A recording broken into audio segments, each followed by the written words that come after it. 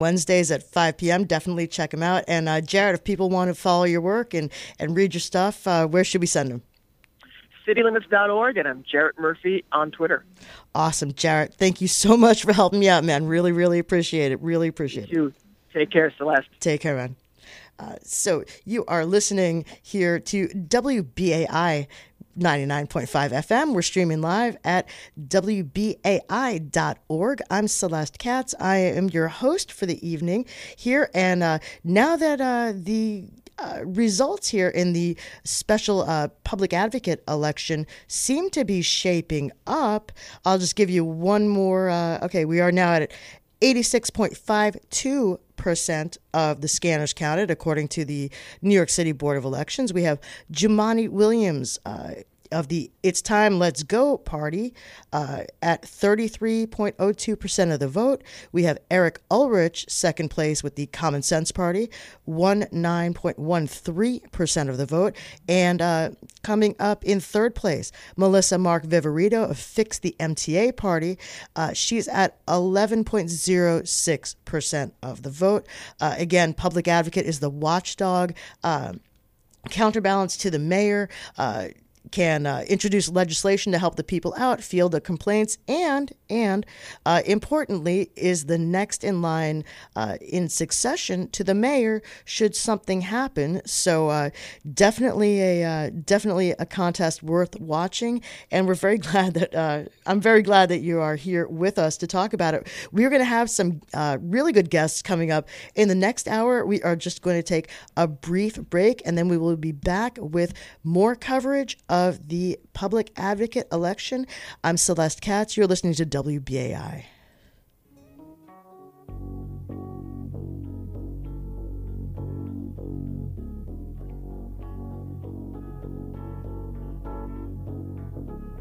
A boy's born in hot time, Mississippi, surrounded by four walls that ain't so pretty. His parents give him love and affection to keep him strong, moving in the right direction, living just enough for the city. WBAI's local station board elections are underway, and we encourage you to vote. WBAI has to make up another 3% to achieve listener quorum, another 210 or so listener votes, and another 20 or so votes to achieve a staff quorum. Please look out for your electronic ballot from vote@simplyvoting.com. If you haven't received a ballot and you are a listener member or a staff person at WBAI, write to the election supervisor by emailing NES, which stands for National Election Supervisor, NES@pacifica.org, and visit elections.pacifica.org for more information. All ballots must be received by March 5th in order to be counted. Malachy McCourt here. On Sunday, March the 17th, St. Patrick's Day, the time 4 to 6 p.m. The place is the Commons, 388 Atlantic Avenue in Brooklyn.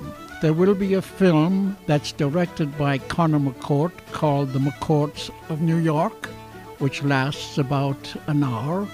There will be talk, there will be jokes, there will be jests, there will be humor and fun with myself, Malachy McCourt, and John McDonough. And our Jewish MC on St. Patrick's Day is David Rothenberg. Again, it's on Sunday, March the 17th, from 4 to 6 p.m. at the Commons, which is also the home of WBAI. Get your tickets at WBAI.org.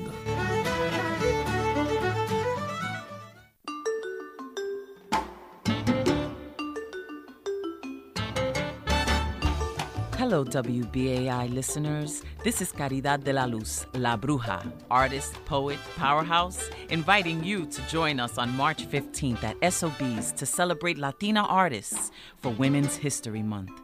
With performances by comedian Sarah Contreras, vocalist Carmencita Sings, master pianist Amy Quint Millán, Williamsburg Salsa Orchestra, and myself. Doors open at 5 p.m., showtime is at 6 p.m., and party all night long.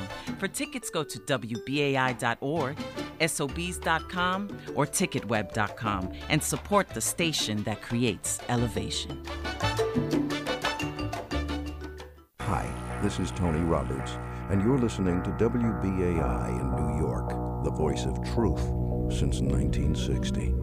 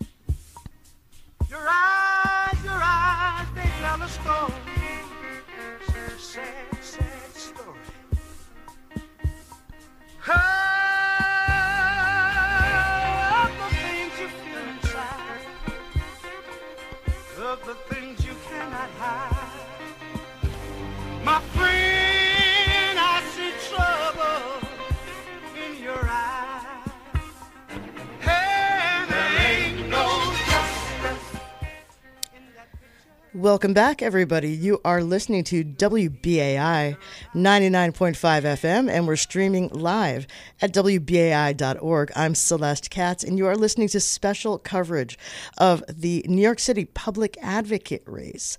And just want to give you a little update here. I know that some of the other outlets have called it, but we have here via the Board of Elections tally, 87.48% of the scanners counted, and right now we have Jumaane Williams of the It's Time Let's Go party. He's at 33.07% of the tally. Eric Ulrich of the Common Sense Party at 19.1%, and in third place, Melissa Mark Viverito, former city council speaker, at 11.04%.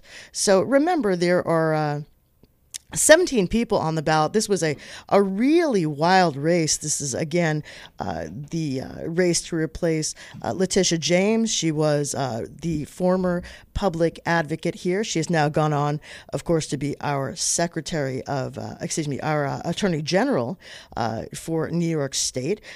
But, this has been an interesting race, and I'm glad to hear that people are interested in it. People are calling in. People are talking about it. And, as I mentioned earlier, I'm here with you for special programming tonight, but usually I am the co-host of Driving Forces. That's a politics and public policy program here on WBAI on Thursdays at 5 o'clock. And we've had a bunch of discussions and some interviews with candidates for public advocate. And, sometimes we talk a little bit about some controversies that have surrounded this office, frankly. It's not that old of an office. It's not heavily financed, but some people have said it should be better financed. Some people say, get rid of it. We could do something else with the money, or we could find a better way to, to spend the taxpayers' dime.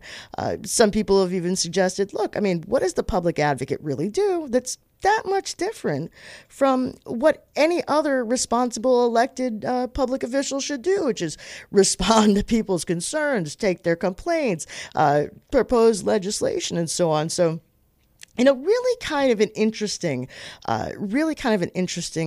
debate there. And while we are waiting to name a new public advocate, by the way, City Council Speaker Corey Johnson is serving as the acting public advocate. And let's just listen to a little bit of what he had to say about this job.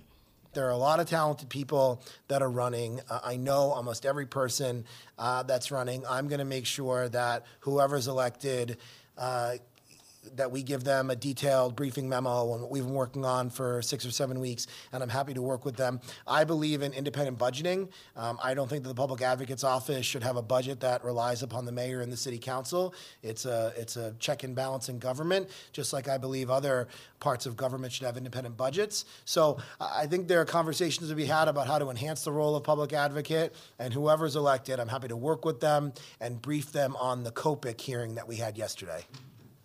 So the city council speaker, Corey Johnson, made these comments around a city council stated meeting on February 13th. This is not too far back in history. And he did have a little more to say. Max is going to bring up one more clip about his personal position on this job, this watchdog position in city government, and what he thinks of it.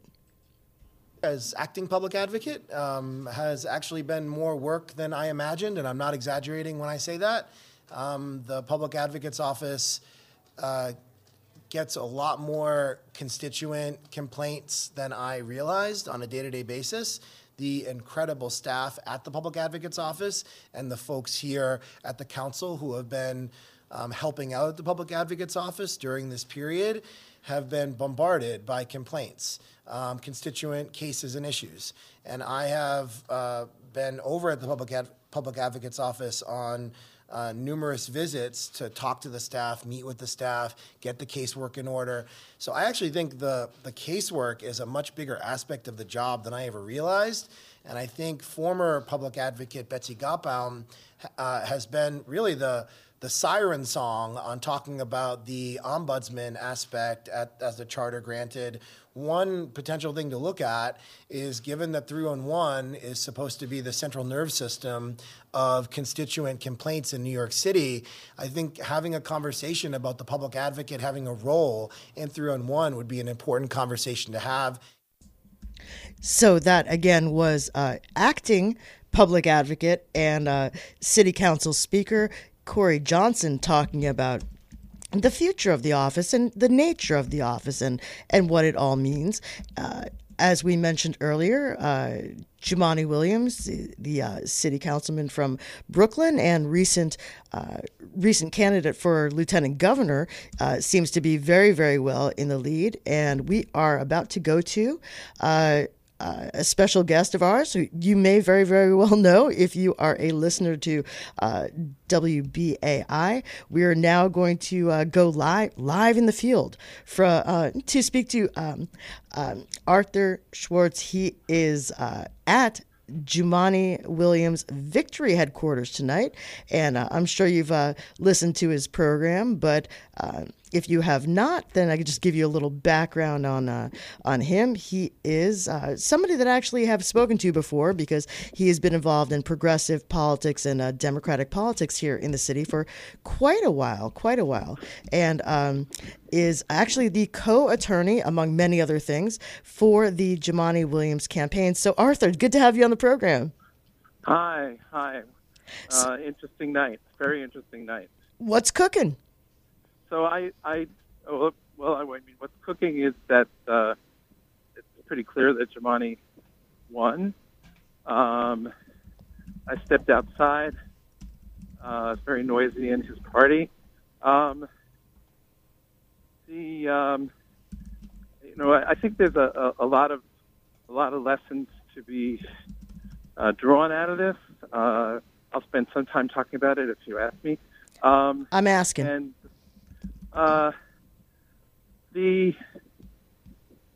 Jumane's an interesting guy because I think his campaign was a combination of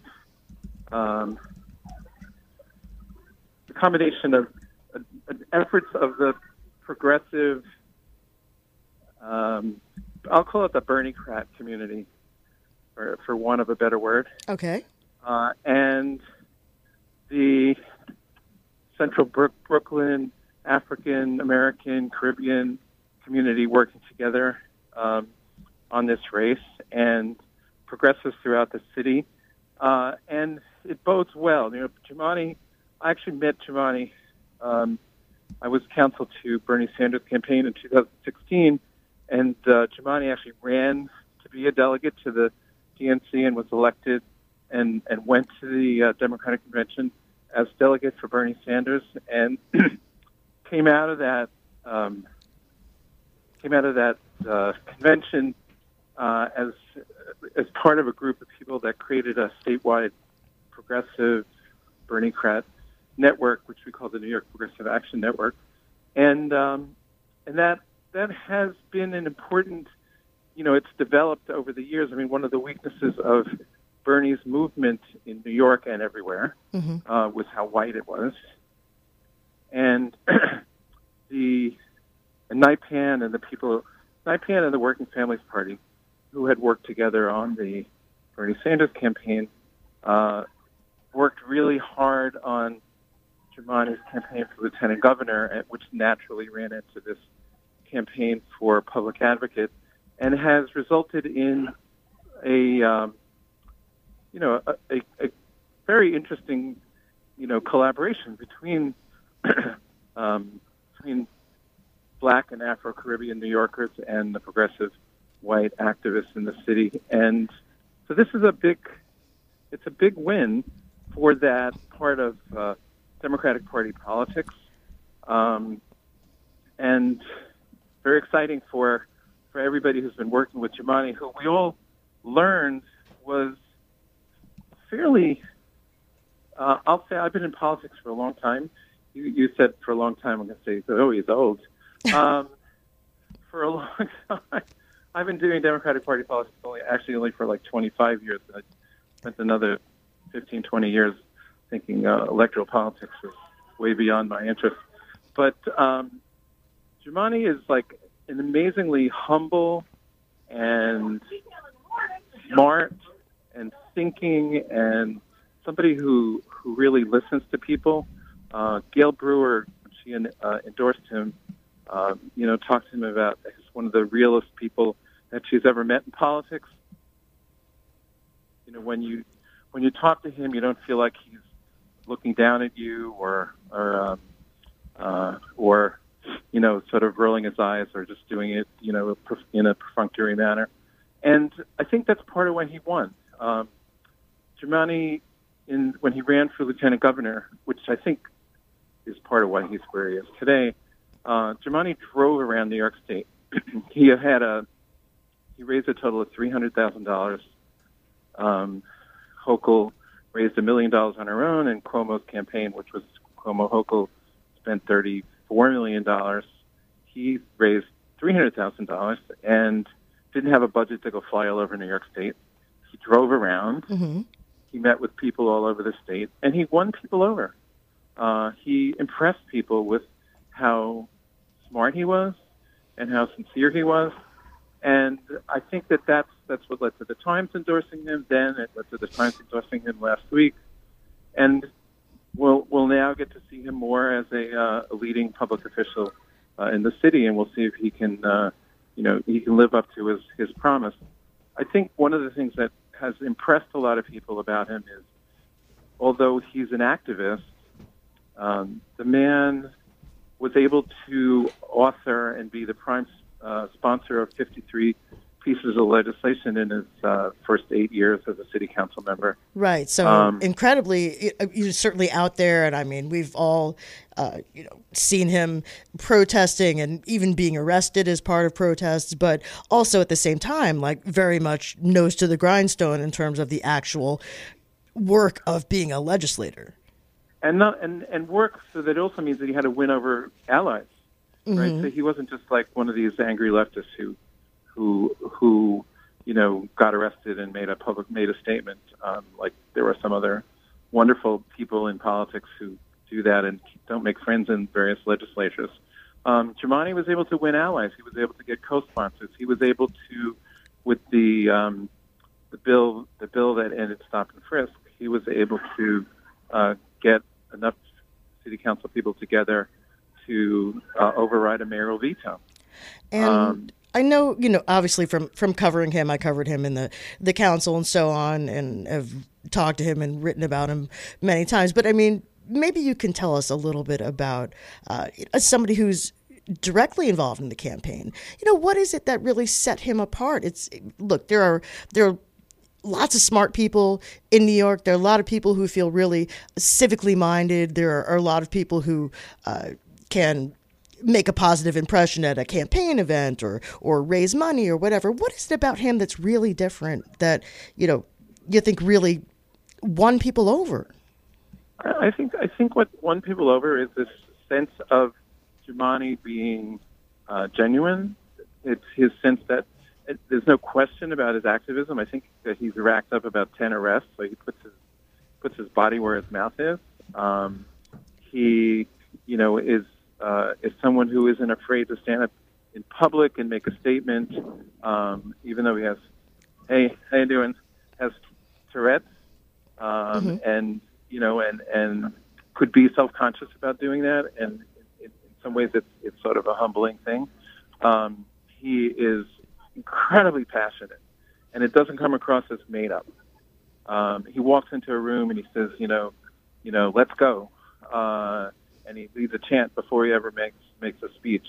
And I think that he's every forum that I went to and saw him speaking at, he electrified the crowd, and before he started speaking and really turned people on and made them feel like that he was a mover and a shaker, and not just somebody, and no negativity. No negativity. He didn't attack any other candidates. There were some people in this race who decided that the way that they were going to run their campaign was to attack other candidates. I think to some extent, Melissa Mark Viverito got into that towards the end when she could see that things weren't going her way. And Jumaane didn't do that. He doesn't talk negative about anybody. And I think that's something that people like to see in a candidate, see in a politician. Someone who isn't running against other people, but running for a cause. Well, and I don't know if this is exactly what you were referring to, but correct me if I'm wrong, when you talk about, things sort of at the end of the race, and there were a few people I mentioned earlier in the program that faced some 11th hour coverage that was potentially less than flattering. Councilman Williams was one of them. There was this mention of this incident back in 2009. Again, it was a dispute with, I understand, his partner at the time. The charges were dropped. The case was sealed, but we are still seeing, from everything I'm looking at right now, an overwhelming victory with right, and that with was the public. That last minute. That last minute thing, which I hope gets looked into, it reminds me of some incident, and I can't remember who it was, where Rudy Giuliani dug up some sealed criminal charges about somebody who had been killed by the police, or Patrick Dorismond, maybe. Yeah, and so here it is. Jumaane had some minor incident. I don't even believe he was charged. He never pled. He never had a plead. Yeah, from what I understand, the charges were dropped. The case was sealed. Right, the case was sealed. And how does something that's 10 years old, that's sealed, all of a sudden wind up in the hands of a public official? It means to me that there are people, I think there are people in the PD, in the police department, maybe that don't want Jumaane Williams to be the public advocate. They don't want to see him, who was really the leader of the stop and frisk movement in New York City, both as an activist and as a legislator. Somehow sealed records get distributed, and then for Melissa and Nomiki Konst, who I have lots to say about, and to have a press conference yesterday and say they demanded answers from Jumaane about what this was about, is the worst. That was the worst kind of politics that we really don't need. We don't need in New York. This wasn't even a Me Too moment where somebody came forward and said, Jumaane Williams did this to me and blah, blah, blah. This was like a leaked, sealed, dropped allegation, and it was just meant to smear him. And I think that most people had already made up their minds, and most people had already decided to vote for him. And the support was pretty broad. I'm sort of standing, looking at some results on the New York One board. It looks like he won in every borough, and except Staten Island, where he came pretty close to Ulrich. Interesting. That says a lot. That he was able to carry all those different communities, and I see now on the Gail Brewer is speaking. She's probably going to be introducing him. Gail's support for Jumaane said so much. It was so important to his race. Gail, who is one of the most respected politicians, at least in Manhattan, principled, honest, also very unassuming, but effective political leader. She endorsed Jumaane last week. It was a big. A lot of people arriving. It was a big boost to his campaign. I know that I looked at the poll results on the Democratic district leader in Greenwich Village, and I looked at one of the bigger poll sites, and Jumaane was running in 40 to 45% in a place like Greenwich Village, and Gail's support meant a lot in Manhattan. Oh, absolutely. And probably elsewhere. And Arthur Schwartz, you're reporting live on the scene from Victory Headquarters. I can call it Victory Headquarters now. I know it's not certified results, but just tell us a little bit more about, before they go into the speeches, a little bit more about the mood tonight, and how the people look and feel and sound. What's going on? Give us the color. It's a very happy crowd. It's a largely black crowd here, but there are white activists here. There are people from all over the city, and people are ecstatic. They're really ecstatic because this victory party is right in the middle of his district that he's represented. He got 99% of the vote the last time he ran, and wow. People in this community really love him, and so it's like somebody from central Brooklyn, getting elected to citywide office is a big thing. Right now on the stage is the head of New York Communities for Change, who is also, which also provided big support for Jumaane in this election, reflecting their base and the people that they organize, which are a very large part of whom are in Brooklyn, and they did a lot of door-to-door work in various communities in Brooklyn to pull out the vote. Now I see Bill Lipton is on the stage. Okay. He's the executive director of the New York State Working Families Party. Yeah. Which backed Jumaane in the lieutenant governor race, and they backed Jumaane in this race, and also provided a lot of the political expertise that was useful in planning a campaign. I think they were prohibited by law from giving money, but they certainly gave a lot of expertise and advice, and went out to their supporters and called on them to to support Jumaane. And, it's going to be very interesting. Saturday at 11:30, Bernie Sanders is going to be at Brooklyn College. How about that? And I would not be surprised if Jumaane Williams introduces them. I mean, I'm just speculating, but that it's going to be a big event, and it's intentionally, being held in Brooklyn. It's Bernie's first campaign event. Right. Well, Brooklyn is his home base, right, Bernie? Brooklyn's his home base, but Brooklyn is not the place that he grew up in 60 years ago. 70 years ago, and Brooklyn College is not, the place he went to when he was a freshman, but he's starting there, and I know that that one of the big goals that he has and that his movement has is to bridge that gap between, the white progressive Bernie-cratic movement and the black community that, was not supportive of his race for the most part, even though Jumaane was back.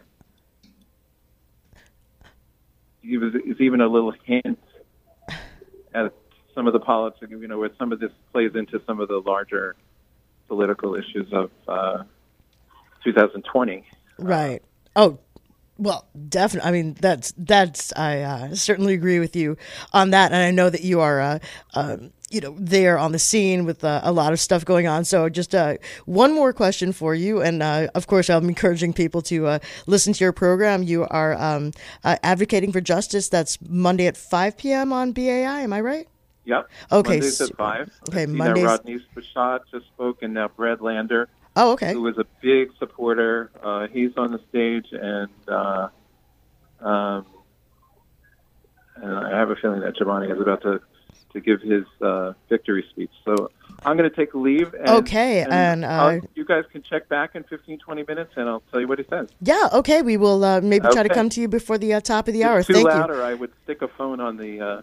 I'd stick a phone on the lectern. No, we will maybe check in with you at the very end. Thank you, Arthur Schwartz. Okay. Really appreciate it. All Thanks. right. Okay, bye-bye. You're listening to WBAI 99.5 FM, and we're streaming live at WBAI.org. This is special coverage of the Public Advocate election here in New York City. The Public Advocate is a watchdog for the people, a counterbalance for the other powerful people in government, and importantly, the next in line in succession to the mayor. That's technically, of course, but, also sort of theoretically, because a lot of people see the office of public advocate as a springboard to higher office. If you look back, Mayor de Blasio, and I covered this race, was public advocate. Letitia James, most recently the public advocate, is now the Attorney General for the state of New York. It doesn't work out that way for everybody, but it is very much, potentially a platform and a bully pulpit for people to move on to higher office. So I guess while we are waiting for Jumaane Williams to have his victory speech, and we'll try to come back to Arthur a little bit from now and see if we can just get a recap of that. Before we go to our next guest, who's going to help us do some analysis of this. Just returning now, we are getting to the end of the line here in terms of the live real-time results from the New York City Board of Elections, and with 91.65% of scanners reporting, we have Jumaane Williams for the It's Time Let's Go party with 33.03%. We have Eric Ulrich of the Common Sense Party, 19.21%. And in third place, again, Melissa Mark Viverito of the Fix the MTA party at 11% square. So not exactly completely not exactly a photo finish, from what it looks like. Again, these are uncertified results. There are other potential votes to be counted and so on, but does not look like exactly a cliffhanger. And we have coming up a guest who will help us parse this out a little bit more. And we are pleased to welcome to the program Mark Chisano. He is a columnist and he's an editorial writer for Newsday and for AM New York. He writes the morning newsletter. I'm getting so excited. AM Express on city politics and people. And he's also author of the story collection Marine Park. So, Mark, thank you very much for joining us and helping us figure out what's going on here. Thanks, Les. Happy to be here. So I know that you have a column to write, so I will not take up too much of your time. But okay, so looks like I'm not going to officially call it until the stamp is on it, but Jumaane Williams looks like he's having a pretty good day. Big lead, right? Yeah, Big it looks like that. So, what do you think? If you look at some of the breakouts on this, you have, as we mentioned, Jumaane Williams about 33%, Eric Ulrich, the Republican, a little over 19%, and Melissa Mark Viverito at about 11%. What does it all mean? Well, one thing that we've been thinking about tonight, my editors and me, is the impact that this has on Mayor Bill de Blasio for the next couple of years, the remainder of his term, right? Mm-hmm. Because Jumaane Williams has been, at times an ally of de Blasio, but also pretty outspoken in his criticism of de Blasio, right? Yeah. Particularly on elements of police reform and de Blasio's marquee affordable housing initiative, which Jumaane Williams, I believe, voted against. He was one of very few who did.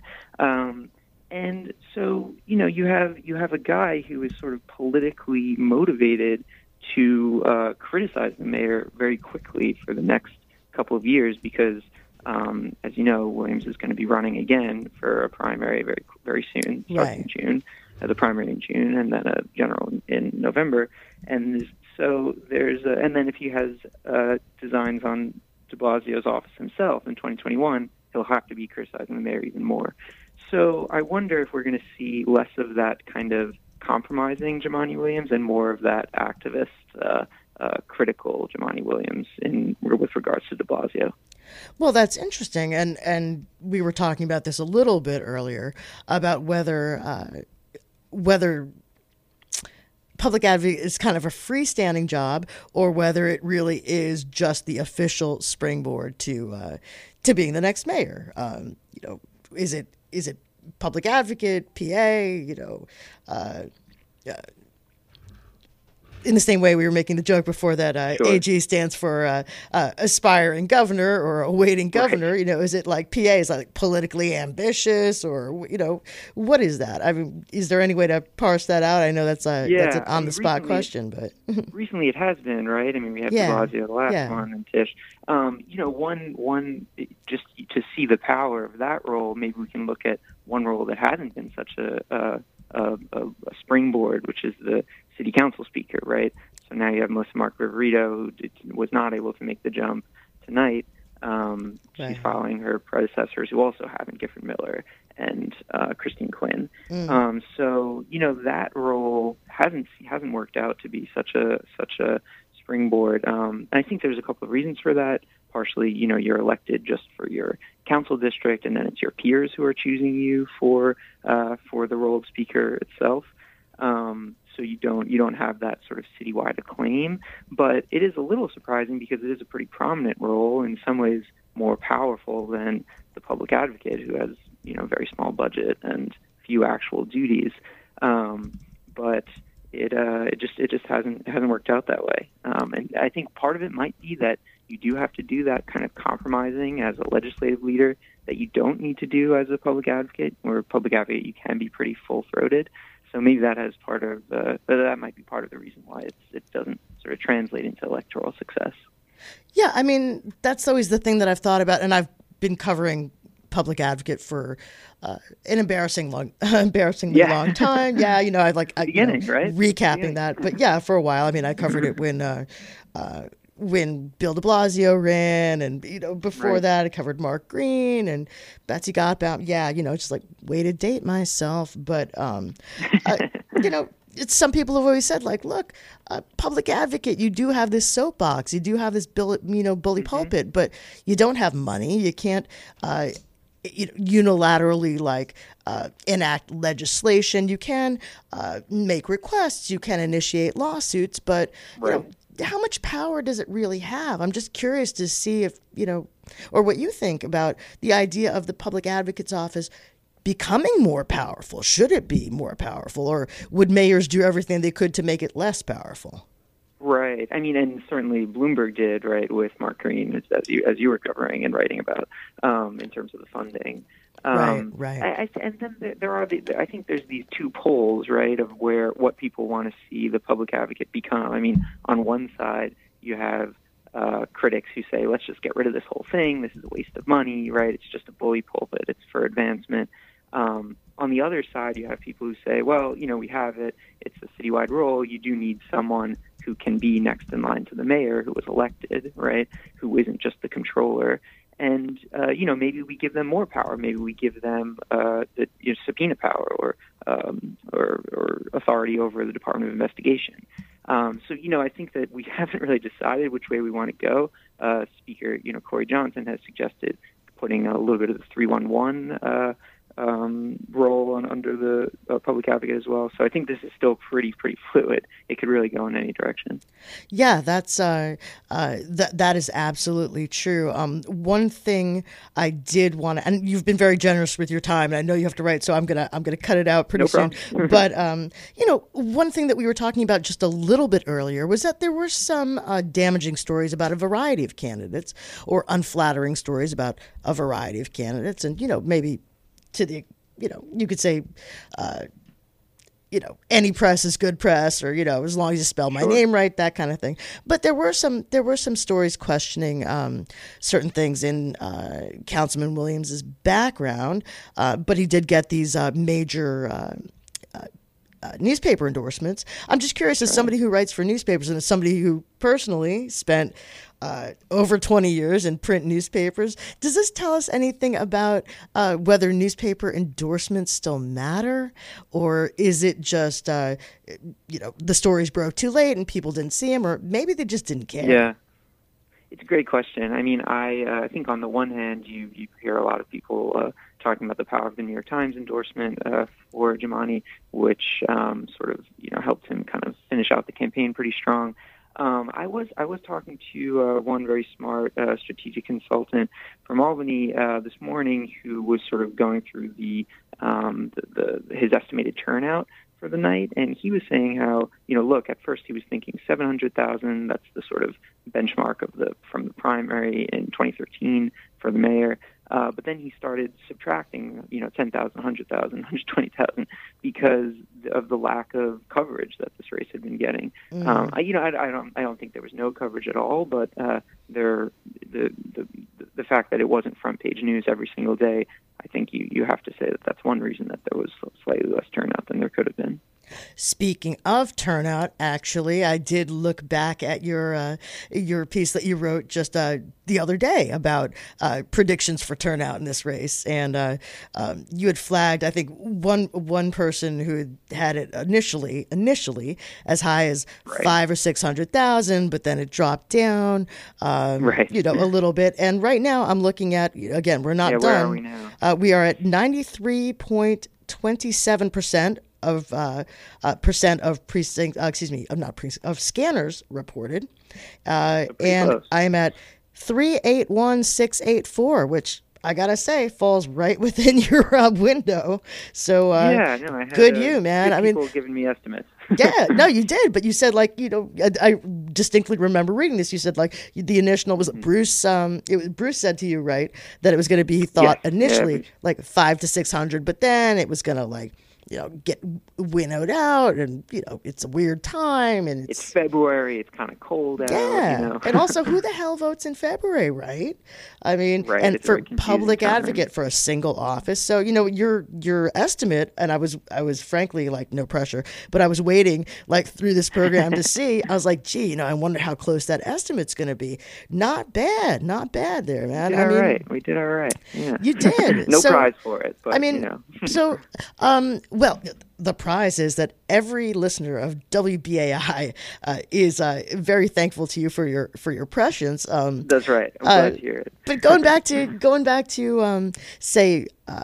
When Mayor de Blasio got elected, he's like, well, we had a mandate, and everyone's like, what? Really? How many people voted in that election? It's like 19%. You know, it was not an overwhelming majority of people who voted. They said, yeah, you got a very, very strong share of the tiny percentage of people who could have actually shown up relative to the entire registered electorate. Do you think this means anything for Jumaane Williams, the eventual victor, presumably going forward?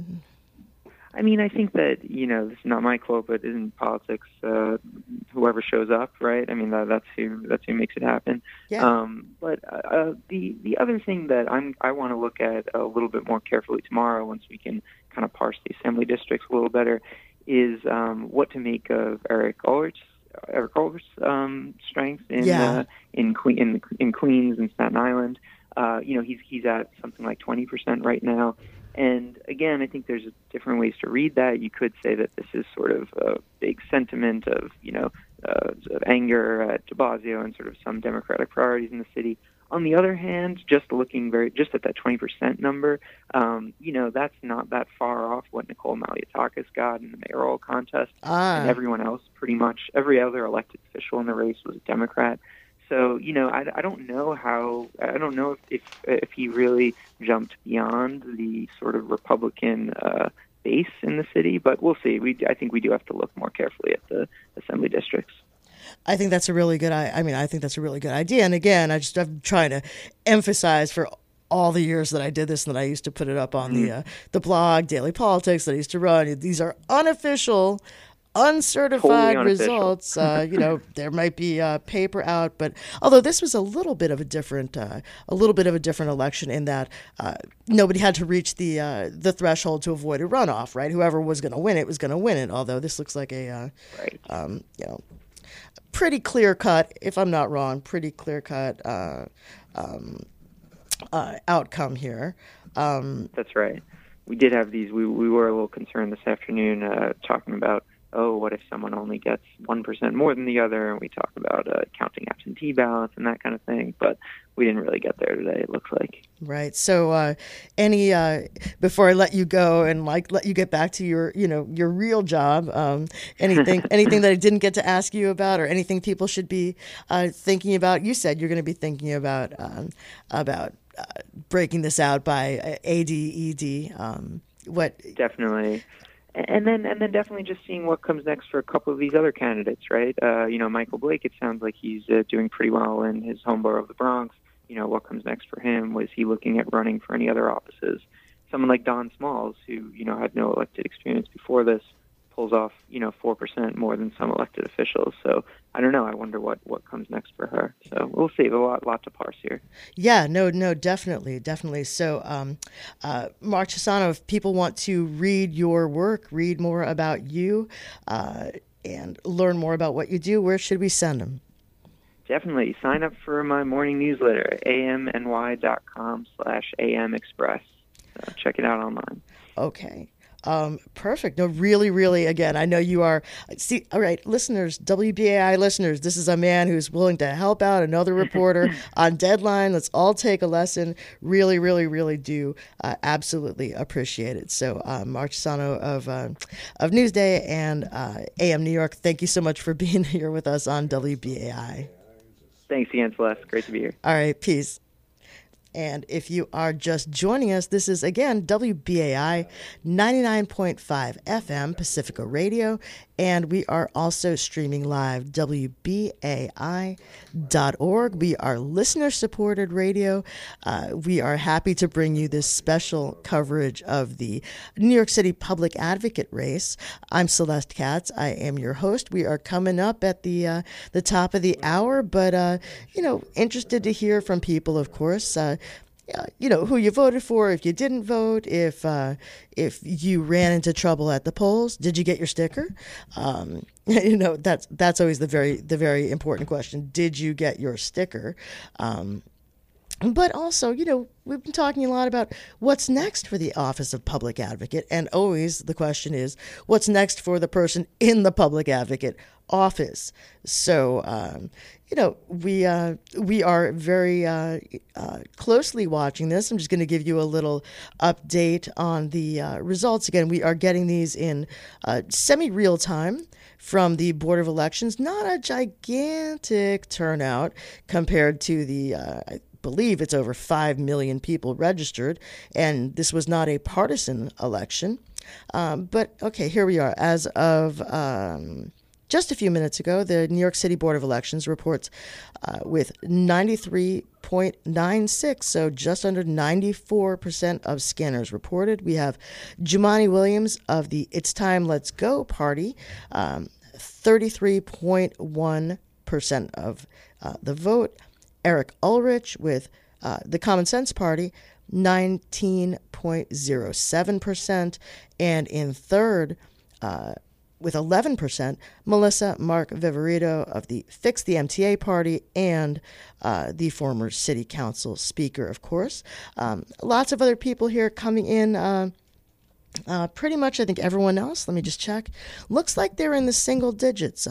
Michael Blake, Dawn Smalls, Adonis Rodriguez, Danny O'Donnell, Rafael Espinal, Latrice Walker, although I believe she was the one who asked that she have her name removed or that she be taken out of contention. Ron Kim, Benjamin Yee, Manny Alejandro, Namiki Konst, David Eisenbach, Jared Rich, Anthony Tony Herbert, Hilal Sheikh, and, of course, those 677 people who voted for write-in. There's always some contrarian.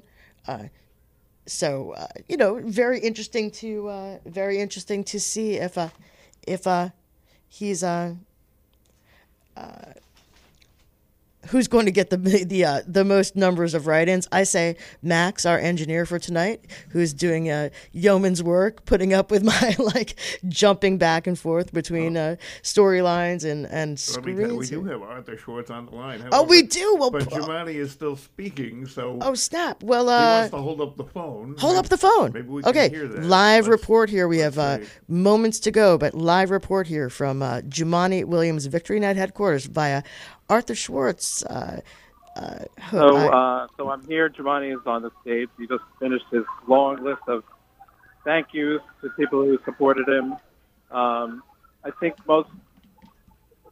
sometimes it's corny, politicians getting introduced by their mother, but I happen to have sat with Patricia Williams, his mom, cleaning petitions when he was running for lieutenant governor, and she shaped this guy and taught him to be humble, and she was the one that introduced him tonight. And there was a very excited group of people here. It is a extremely multiracial group with people from across the city, and it's a very interesting day for New York City with Jumaane's entry onto the scene as a public advocate and someone who has promised that he said it on my show last week, he's not running for mayor.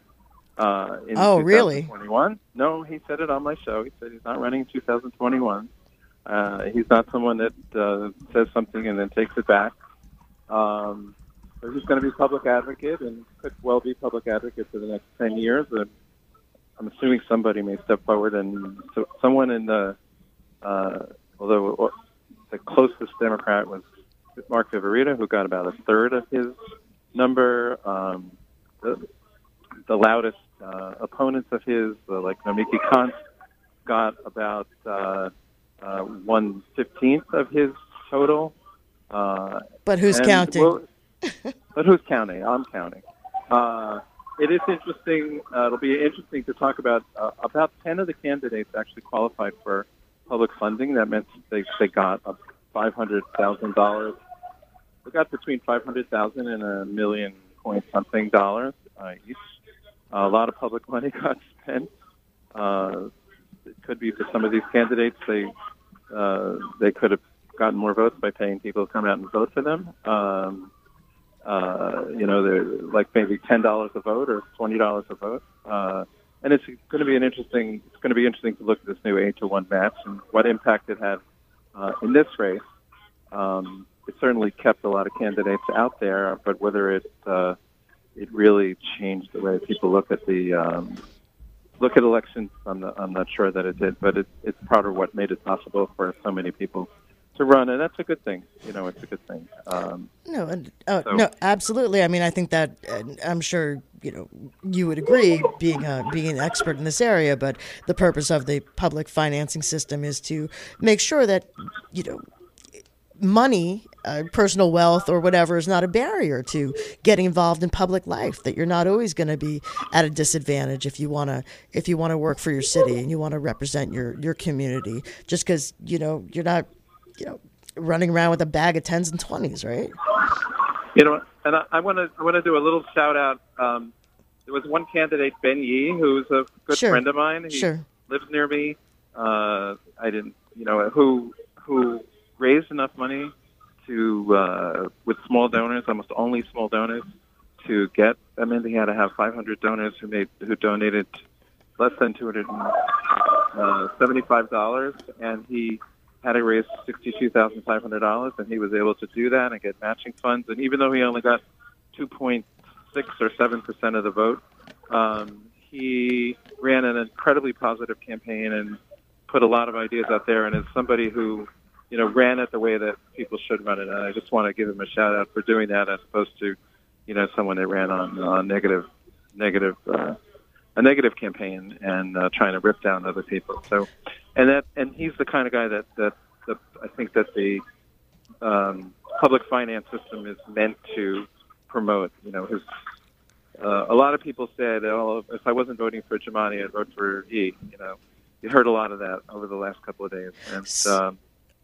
No. So, and look, maybe we'll get to that. The ranked choice system eventually here, with many of the advances in election law and administration that we're looking for in New York. But as I'm getting close to the top of the hour here. Okay. So, Arthur, just give us 15 seconds, just looking around the panorama. What do you see on people's faces? What do you see? What's the excitement level like right now? At Jumaane Williams extremely headquarters. Excited, extremely proud, and this is a community I think that isn't used to having wins. Somebody said to me, "God, we supported a winner for a change." So it's a new day.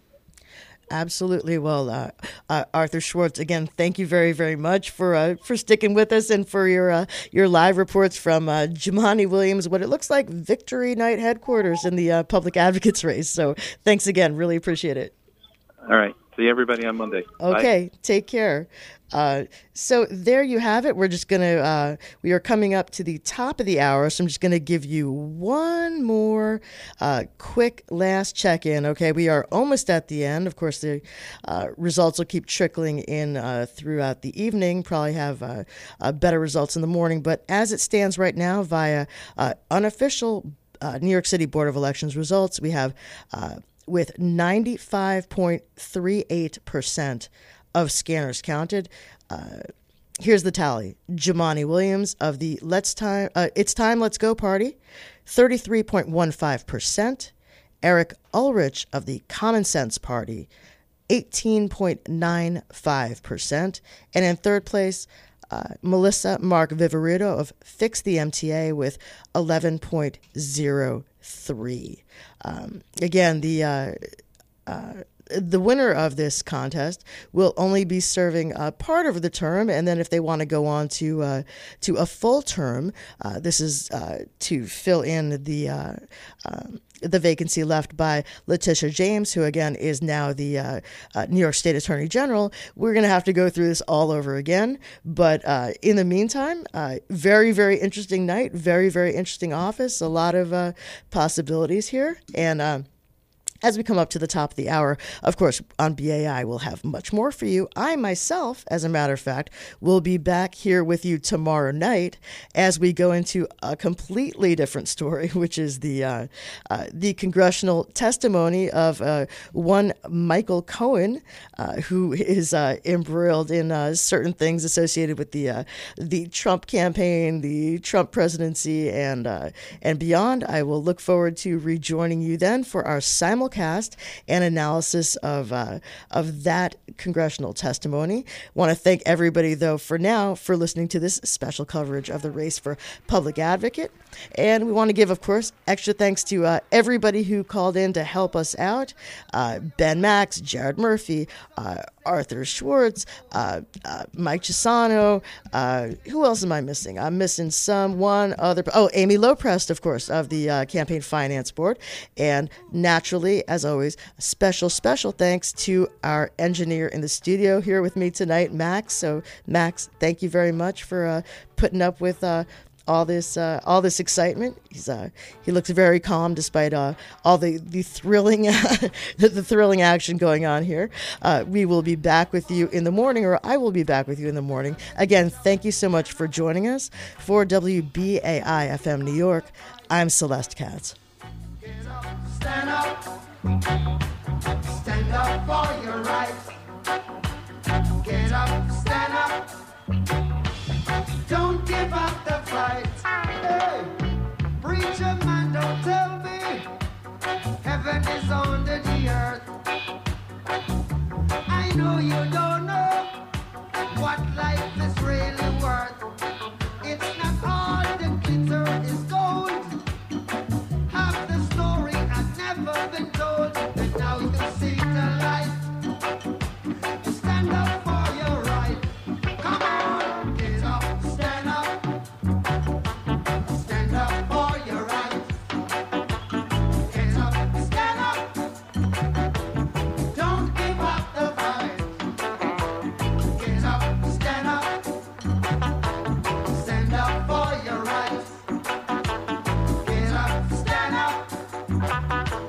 Don't give up the fight. You see, most people think great God will come from the sky, take away everything, make everybody feel high. Hey, but if you know what life is worth, you would look for yours on earth, and now you see the light. You stand up for your right. Get up, stand up in the morning, stand up for your right. WBAI's local station board elections are underway, and we encourage you to vote. WBAI has to make up another 3% to achieve listener quorum, another 210 or so listener votes, and another 20 or so votes to achieve a staff quorum. Please look out for your electronic ballot from vote@simplyvoting.com. If you haven't received a ballot and you are a listener member or a staff person at WBAI, write to the election supervisor by emailing NES, which stands for National Election Supervisor, NES@pacifica.org, and visit elections.pacifica.org for more information.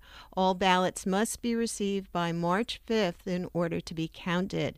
The local election supervisor is holding office hours at WBAI to help facilitate those voters who need help casting e-ballots on February 27th and on March 5th. This is by appointment at the station at 388 Atlantic Avenue, the 3rd floor in Brooklyn. For an appointment, call 413-424-9569, 413-424-9569, or email les_WBAI@Pacifica, LES standing for Local Election Supervisor, LES_WBAI@Pacifica.org. Again, we are looking for more listener members to vote in WBAI's local station board elections. We're looking for listener members to vote and also for staff to vote to achieve staff quorum. This is listener-sponsored non-commercial Pacifica Radio, WBAI in New York at 99.5 FM, streaming at WBAI.org. What has happened to the little brown bats? to the spotted tree frog? What will happen to Homo sapiens? Join us for the very first reading of a powerful solo performance that grapples with being a human in a time of mass extinction. Live at the Commons Cafe, 388 Atlantic Ave in Brooklyn on Monday, March 4th. Doors at 6:30 p.m., performance at 7:30. For tickets, go to onguardarts.org or wbai.org. We hope you'll join us.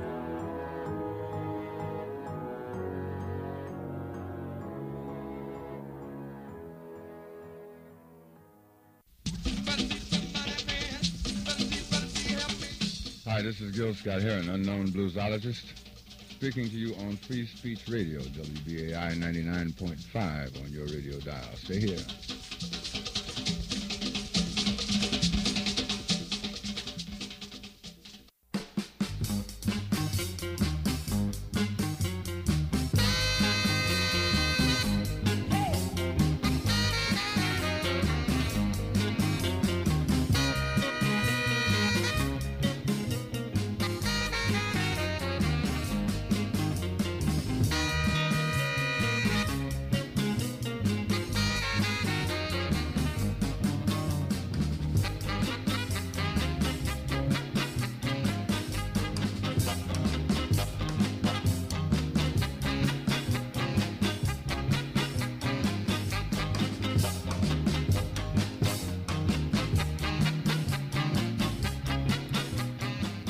Yeah. A little bit of grooving going on here. Hello, everyone. I am Christine Blasdale, and I am so excited today. We've got some amazing content that's going to be coming your way. Yes, we are in our fund drive, and the beautiful thing about these fund drives is that every so often a thank you gift comes around that is just amazing. And I have in studio with me a human being who is equally as amazing and just an incredible human being, Mr. Mark Torres, who is the director of the Pacifica Radio Archives. And Mark, we've got an amazing package that we're going to be offering today that is brand new and really is an amazing accomplishment that you and the team at Pacifica Radio Archives has put together. It's called the Encyclopedia of Sound. And tell our listeners a little bit about this this collection that you've got put together. Okay, well, thank you for inviting me onto your show, Christine. This is a wonderful occasion to inspire our Pacifica listeners. And we started this 3 years ago when we realized that technology and information were had met at a crossroads where we could actually take a great chunk of our collection and put it onto a very handy 64 gigabyte USB drive. In that first year, we had over 1,300 hours, the best of our collection. And then last year, we added a little over 1,000 more hours to that collection. And thanks to the generous donations of the Pacifica family, we were able to digitize another 1,000 recordings. So in Volume 3, we are introducing another 1,000 recordings in our great history of recordings for Pacifica Radio going back to 1949. Wow. And I mean, it's no simple feat, just even the original 1,300 hours. I don't know if people can wrap their minds around that.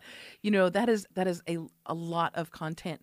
And these, for listeners who are not familiar with the audio recordings, many of these, well, I would say all of these, right, were taken from tape.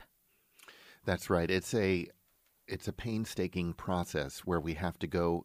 First of all, Pacifica Radio Archives, we are preserving these tapes for all of these years in temperature and humidity controlled environment. That is no inexpensive feat. The vault. Yes, it is the vault. The cold vault. And we have to pull out those tapes, and we have to take a look at the tape formula.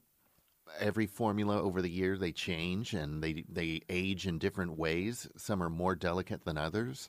And then we have to put them on these handmade Swiss, made in the 1980s tape machines that are very gentle with these tapes, do the transfer, and then we have a digital copy that we're able to, offer in these great packages. Now, some of the names in our archives reads like a who's who in American history. Oh, yes. Names like Dr. Martin Luther King Jr., Rosa Parks, Dr. W.E.B. Du Bois, Alan Watts, but also Allen Ginsberg reading Howl from 1956, Rosa Parks also from 1956, early Dr. Martin Luther King from 1957, the first Bob Dylan recording, 1962, when he was 20 years old, James Baldwin.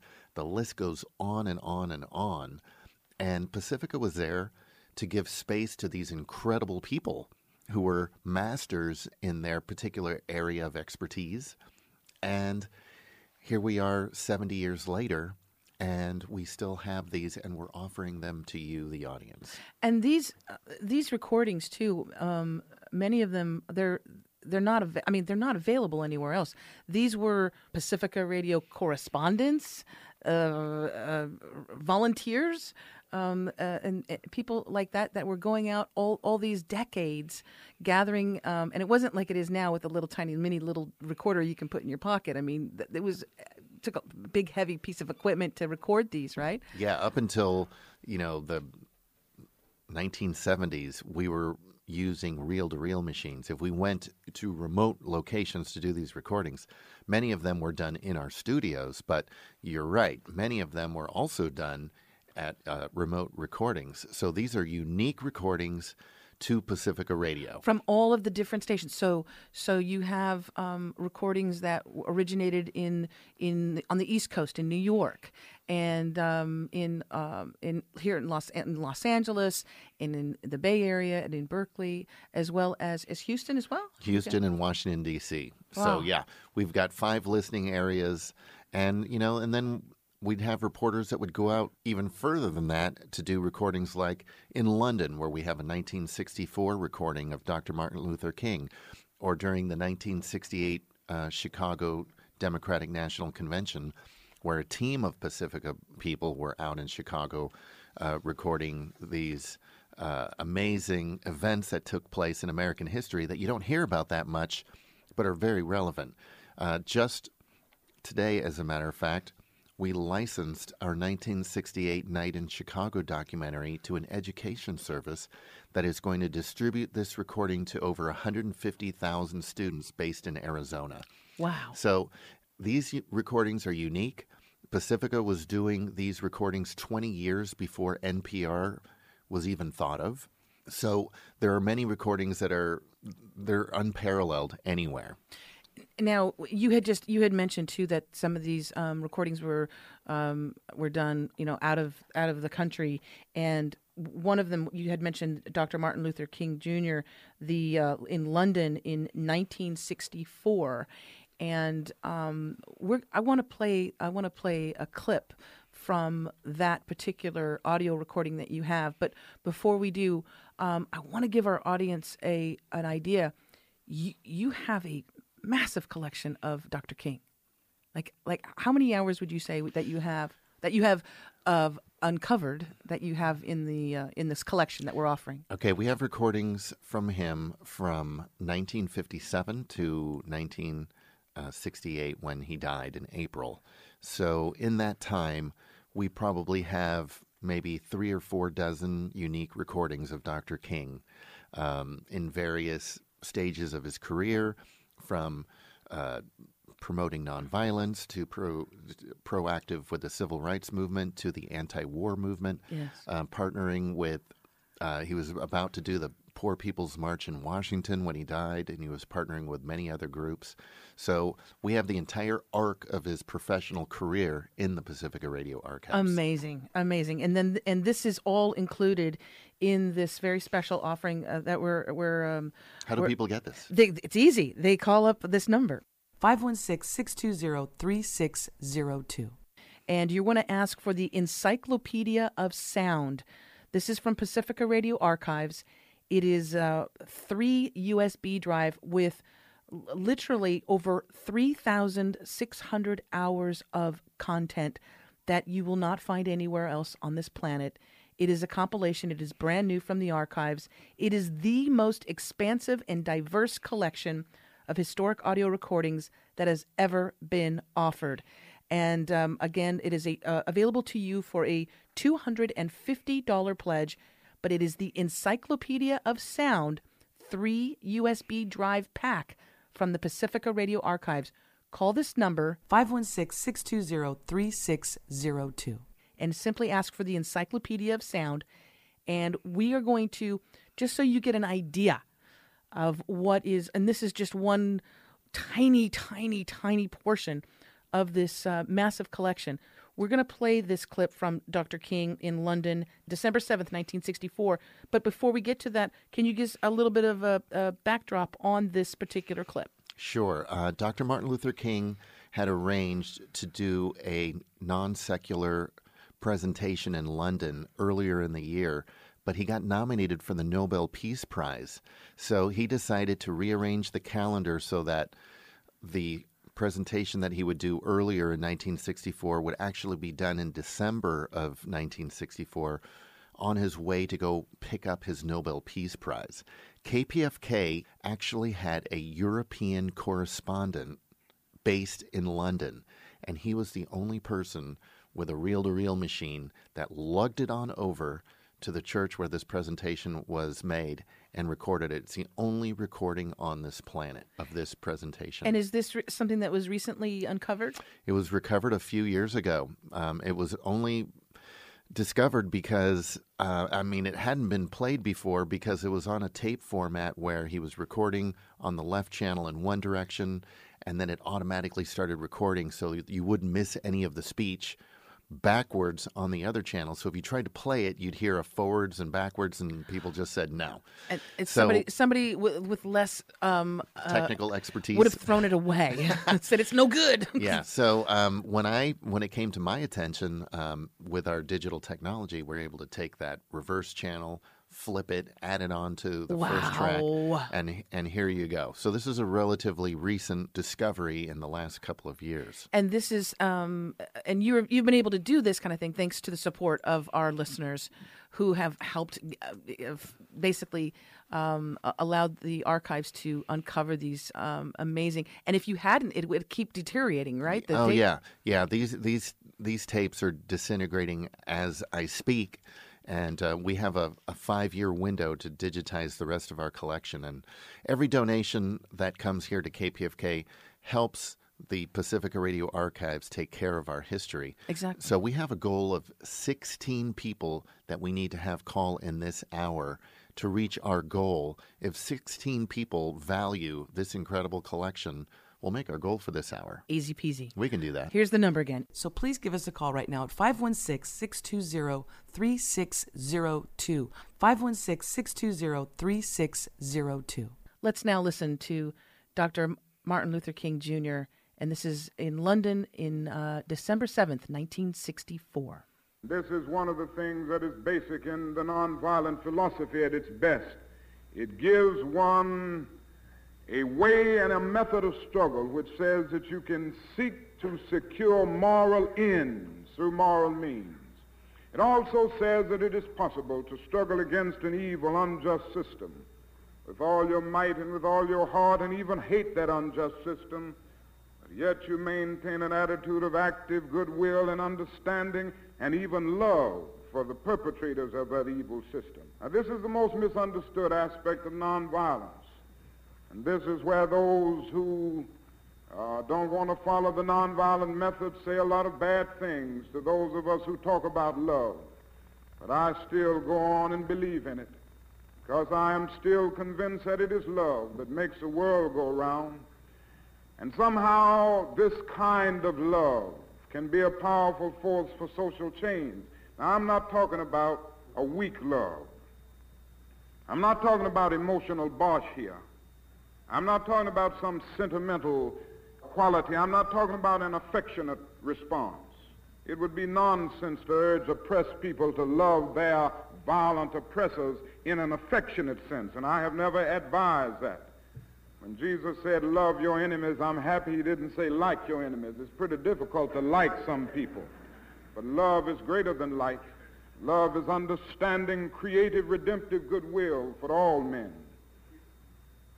Theologians talk about this kind of love with the Greek word agape, which is a sort of overflowing love that seeks nothing in return. And when one develops this, you rise to the position of being able to love the person who does the evil deed while hating the deed that the person does. And I believe that this can be done. Psychiatrists are telling us now that hatred is a dangerous force, not merely for the hated, but also the hater.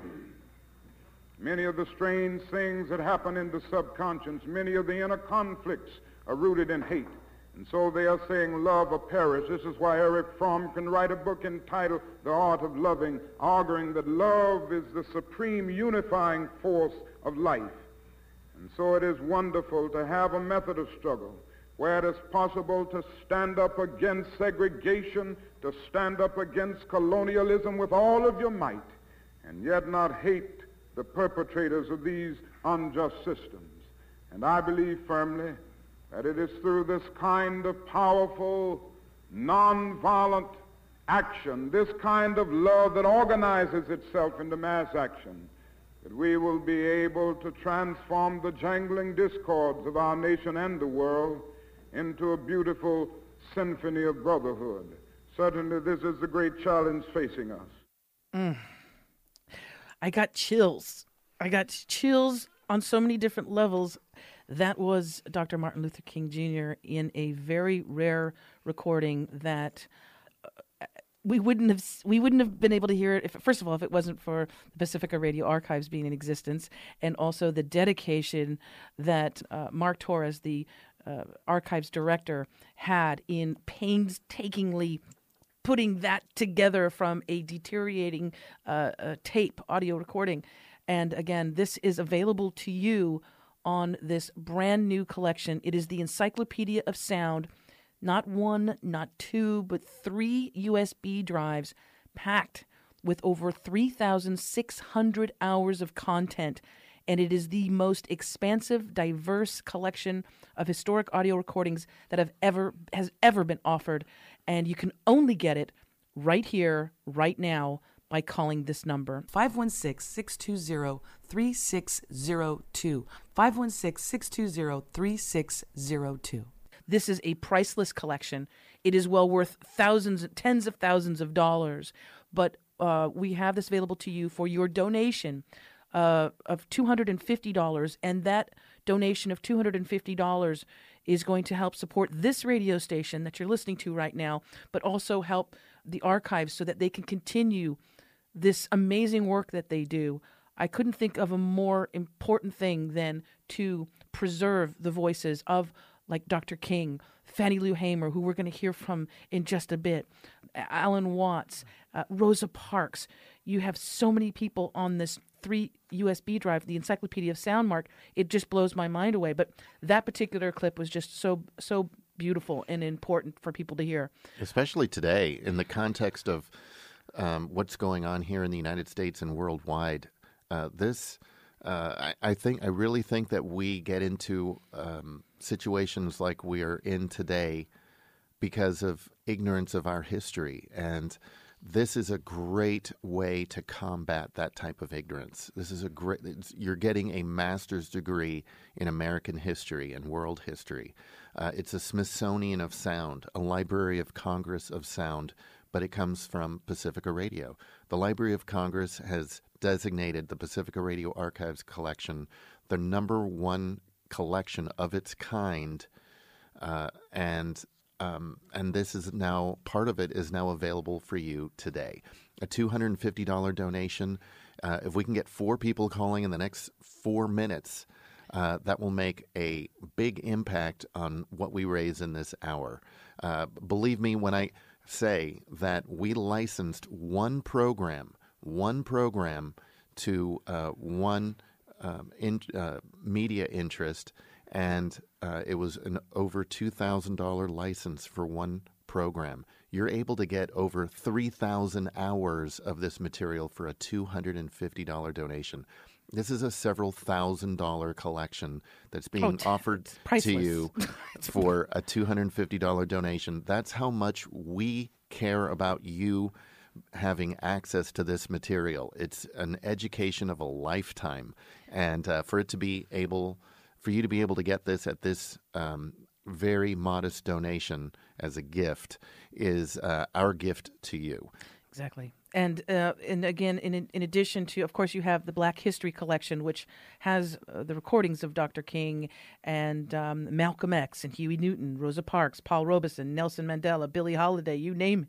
But you also have a very comprehensive women's history collection.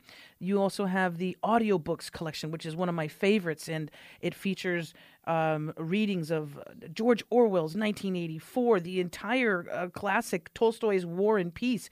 There's so much in this, and we just want to make sure that we get as many people to have this content and this material, and I encourage you to get a few of these packages and get them out to the schools, get them out to the high schools and the junior high schools. The young people today need to hear this. They need to be as focused on this type of material, this type of hope, this type of the beautiful struggle, as they have said, the beautiful struggle. This kind of information, more so than being, 20 hours on the Xbox or the Facebooks or the Instagrams. This is what knowledge is. This is what power is.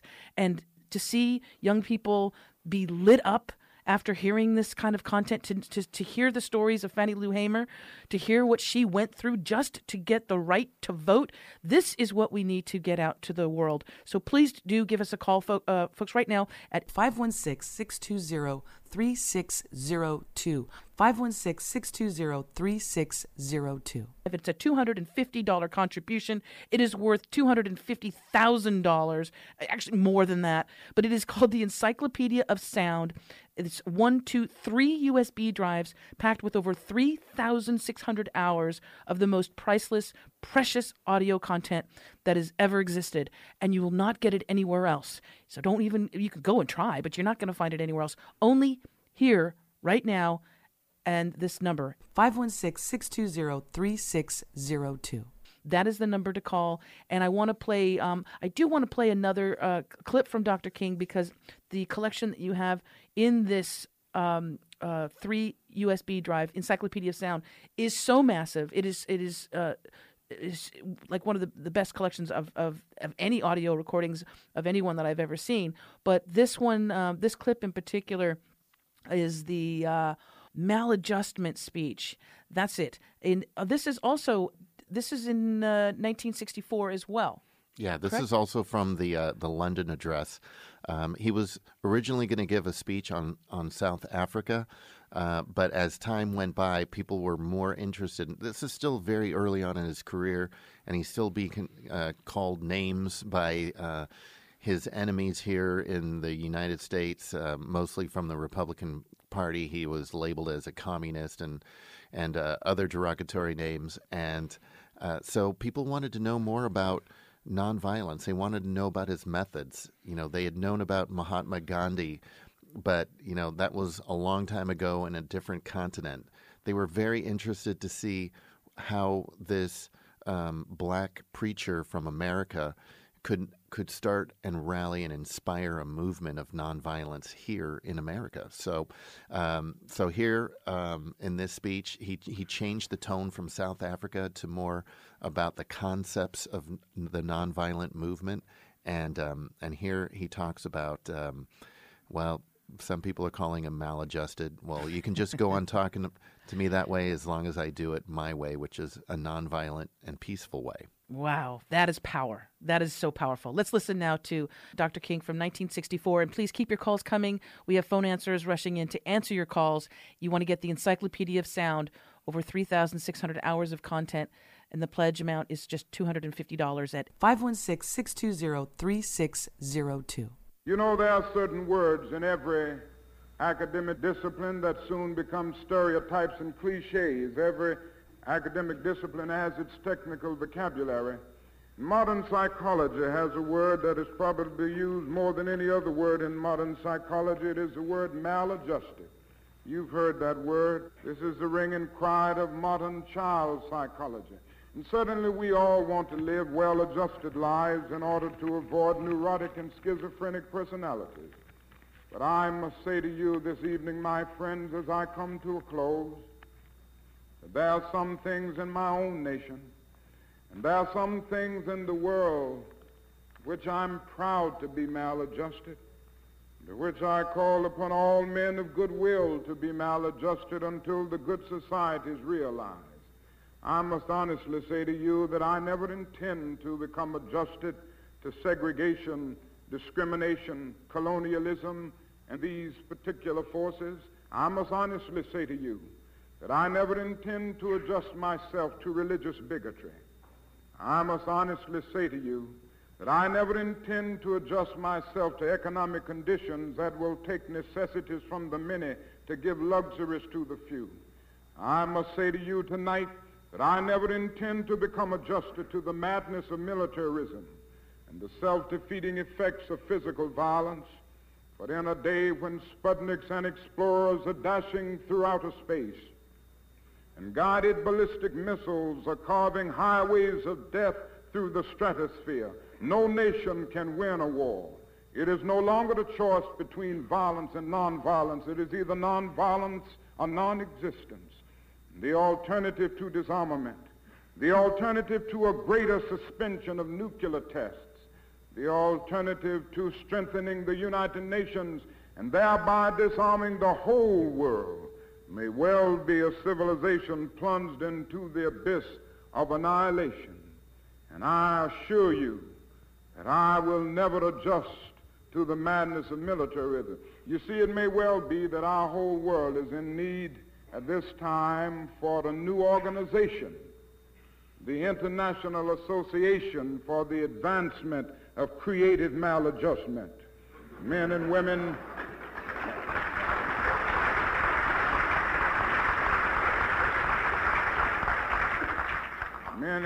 who will be as maladjusted as the prophet Amos, who in the midst of the injustices of his day could cry out in words that echo across the centuries, "Let justice roll down like waters and righteousness like a mighty stream."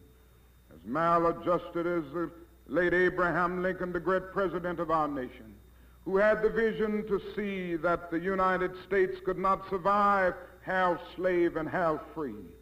As maladjusted as Thomas Jefferson, who in the midst of an age amazingly adjusted to slavery, could etch across the pages of history words lifted to cosmic proportions.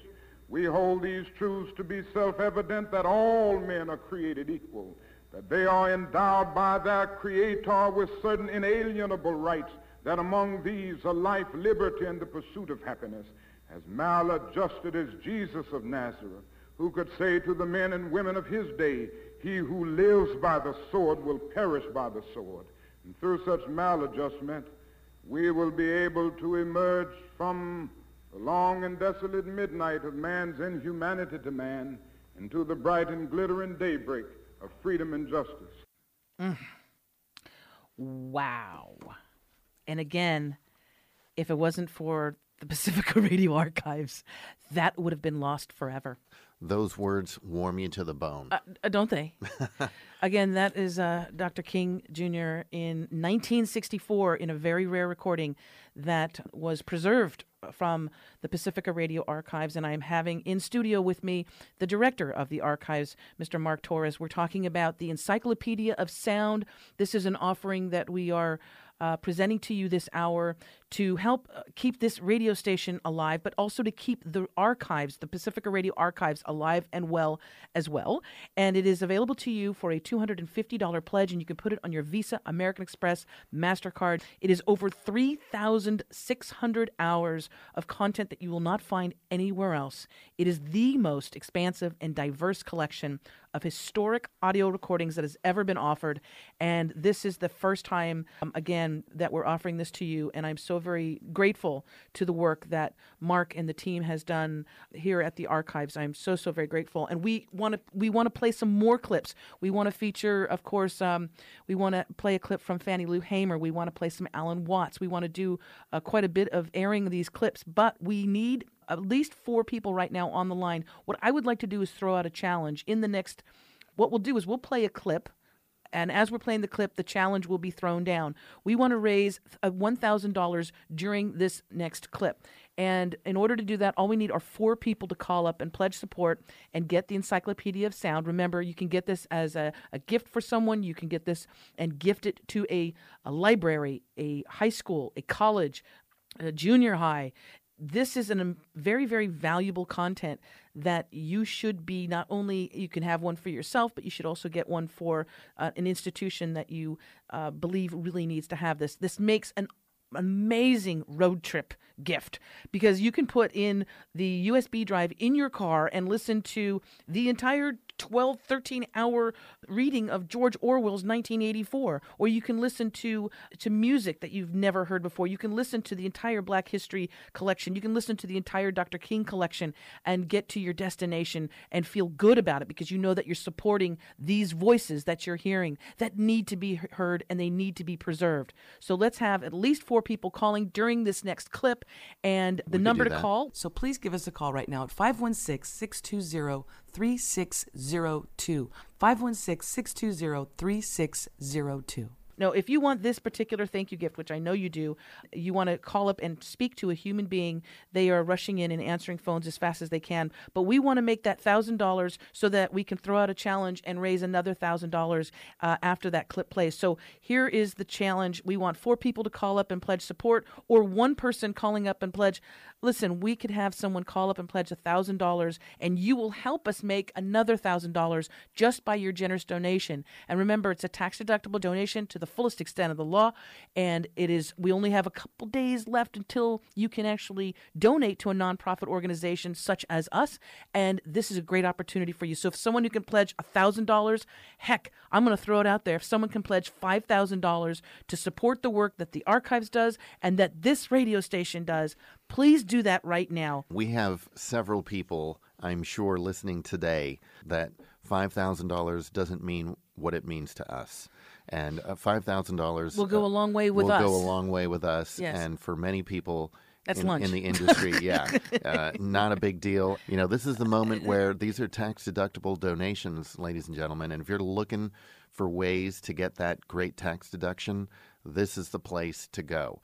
The place with news and information, news, culture, politics, poetry, music, cinema. We offer it all here. And we are going to, we want to play some more content so that you get an idea of just all of these amazing voices. What's next? We're going to play, I want to play the Fannie Lou Hamer, I want to play this Fannie Lou Hamer clip. If I can't play it all, I tell you what, folks, here's the thing. We'll play the entire clip if we can keep the phone lines going. If there's only a couple people on the lines, then we're going to cut in. But if you keep the phones flooded, we'll play. So you're like kind of like a program director, kind of, sort of. Now, keep in mind, this Fannie Lou Hamer recording is from 1964, when blacks were struggling for the right to vote. And that was over 50 years ago. And here we are today with over 300,000 mostly black voters removed from voter rolls who were legally registered to vote in Georgia. And the governorship was decided by less than that amount. We have voting irregularities in North Carolina that has halted the midterm election vote count. We have governors and legislatures in Wisconsin and in Michigan that are trying to sway who controls the vote. They want Republicans to control the voting in those states before they leave office so that they can continue with these type of voting irregularities. We had a Supreme Court decision with Scalia, Roberts, Thomas, and the rest of the Republicans that gutted the 1965 Voter Rights Act that would have federal oversight if you wanted to change any of these election laws. They gutted it, and now we see the effects of that ruling. That ruling needs to be reversed because their argument that racism is over has been disproven. No, and well, here's the thing: if you purge the voting if you purge voters who have been voting in those states for their entire life because they fought for it in the 60s, okay, and you purge them because they're black or because they're brown, it's not even so much that you're purging them because they're black or brown, but it's because you know how they're going to vote. You know how they're going to vote. So if you take everybody off who's black or everybody off who's brown, you have an idea that there's going to be more votes for your candidate. And this is what it is. It's about stealing elections. And the voice that you're going to hear with Fannie Lou Hamer, what she went through and what so many people went through, thousands of people went through just to get the right to vote. This is something that we must hear. We must get this out over the airwaves, and we must always remember that's why we need to fight for this right, the right to have proper and fair elections. If not, then it's where are we living in a dictatorship? Absolutely. That we need to put into context, especially the people who did not vote, who have principled reasons for not voting. Listen to this woman and what she went through for the right to vote so that she could have representation in office to help represent her interests and our interests. So as you listen to this clip, please call. It's literally a priceless collection, certainly several $1,000s worth of recordings that you can get for a $250 donation for over 3,000 hours, even at iTunes rates of 99 cents a download. That would be several $1,000s. So please take advantage of this opportunity and help support this incredible radio station. And call right now and donate $250 and get this incredible, priceless collection of unique recordings from the Pacifica Radio Archives. Let's listen now to Fannie Lou Hamer. I had been to a voter registration workshop, they were just training and teaching us how to register, to pass the literacy test. And it was giving us enough training that we could tell other people, how to pass the literacy test. So we had attended a workshop from the 3rd of June through the 8th. We finished the workshop on the 8th, and then we got the Continental Trailway bus to come back to Mississippi. And we got to Winona, Mississippi, I would say about 10:30 that Sunday morning on our way back to Greenwood, and we had got in 25 miles of the voter registration headquarters. And the bus stopped in Winona, at the bus terminal. And 4 people got off of the bus, to use the restaurant to get food, and 2 people got off to use the washroom while I was still on the bus. When I looked through the glass, I saw the people rush out, and one of the girls who had gone in the washroom, she just got back on the bus, and I stepped off to see what had happened, and Miss Ponder told me that it was a state highway patrolman and a chief of police on the inside, and began to tap them on the shoulders with billy clubs and order them to get out. And I said, well, this is Mississippi. So I got back on the bus, and as soon as I was seated, I saw them when they began to put the 5 people what was, off the bus, but they wasn't over 6 feet from the bus, began to put them in the highway patrolman's car. And I stepped off again because I was holding one of the ladies' irons, that they was arresting. And she said, get back on the bus, Miss Hamer. And then I heard somebody scream from the car that she was in and said, get that one there. And then a white man stepped out of a car and told me I was under arrest. And when he opened the door and I went to get in the car, he kicked me. And they carried me on down to the county jail where the other highway patrolman had carried the other 5. And they, when I walked in with the 2 white men that had carried me down, and they cursed me all the way down. They would ask me questions, and when I would try to answer, they would tell me to hush. And when I walked inside of the booking room, one of the policemen went over and jumped up on one of the Negroes' feet that was with us, and then they just began to, put us in cells. And I was put in a cell with Miss Yvesta Simpson, And after I was put in this cell, I could just hear some horrible screams and horrible sounds, of licks. And I saw one of the girls was 15 years old, was with us. When she passed my cell, and she was real bloody. And then they asked the little man that cleaned up the jail to go inside and mop up that blood. And then I heard some more screaming, and I heard some awful sounds. And I would hear somebody when they say, "Can't you say yes, sir, nigger? Can't you say yes, sir?" And they would call her names that I wouldn't want to go on tape. And she said, "Yes, I can say yes, sir." So I said. And she said, "I don't know you well enough." And I would hear when she would hit the floor again. And finally she began to pray. And she asked God to have mercy on these people because they didn't know what they was doing. And after a while, they passed my cell door with this young woman, Miss Annelle Ponder. And one of her eyes looked like blood. And her hair was standing up on her head, and her clothes had been torn from the shoulder down to the waist. And then 3 white men came to my cell. And one of them was a state highway patrolman because he was wearing a little silver plate across his pocket that said John L. Bassinger.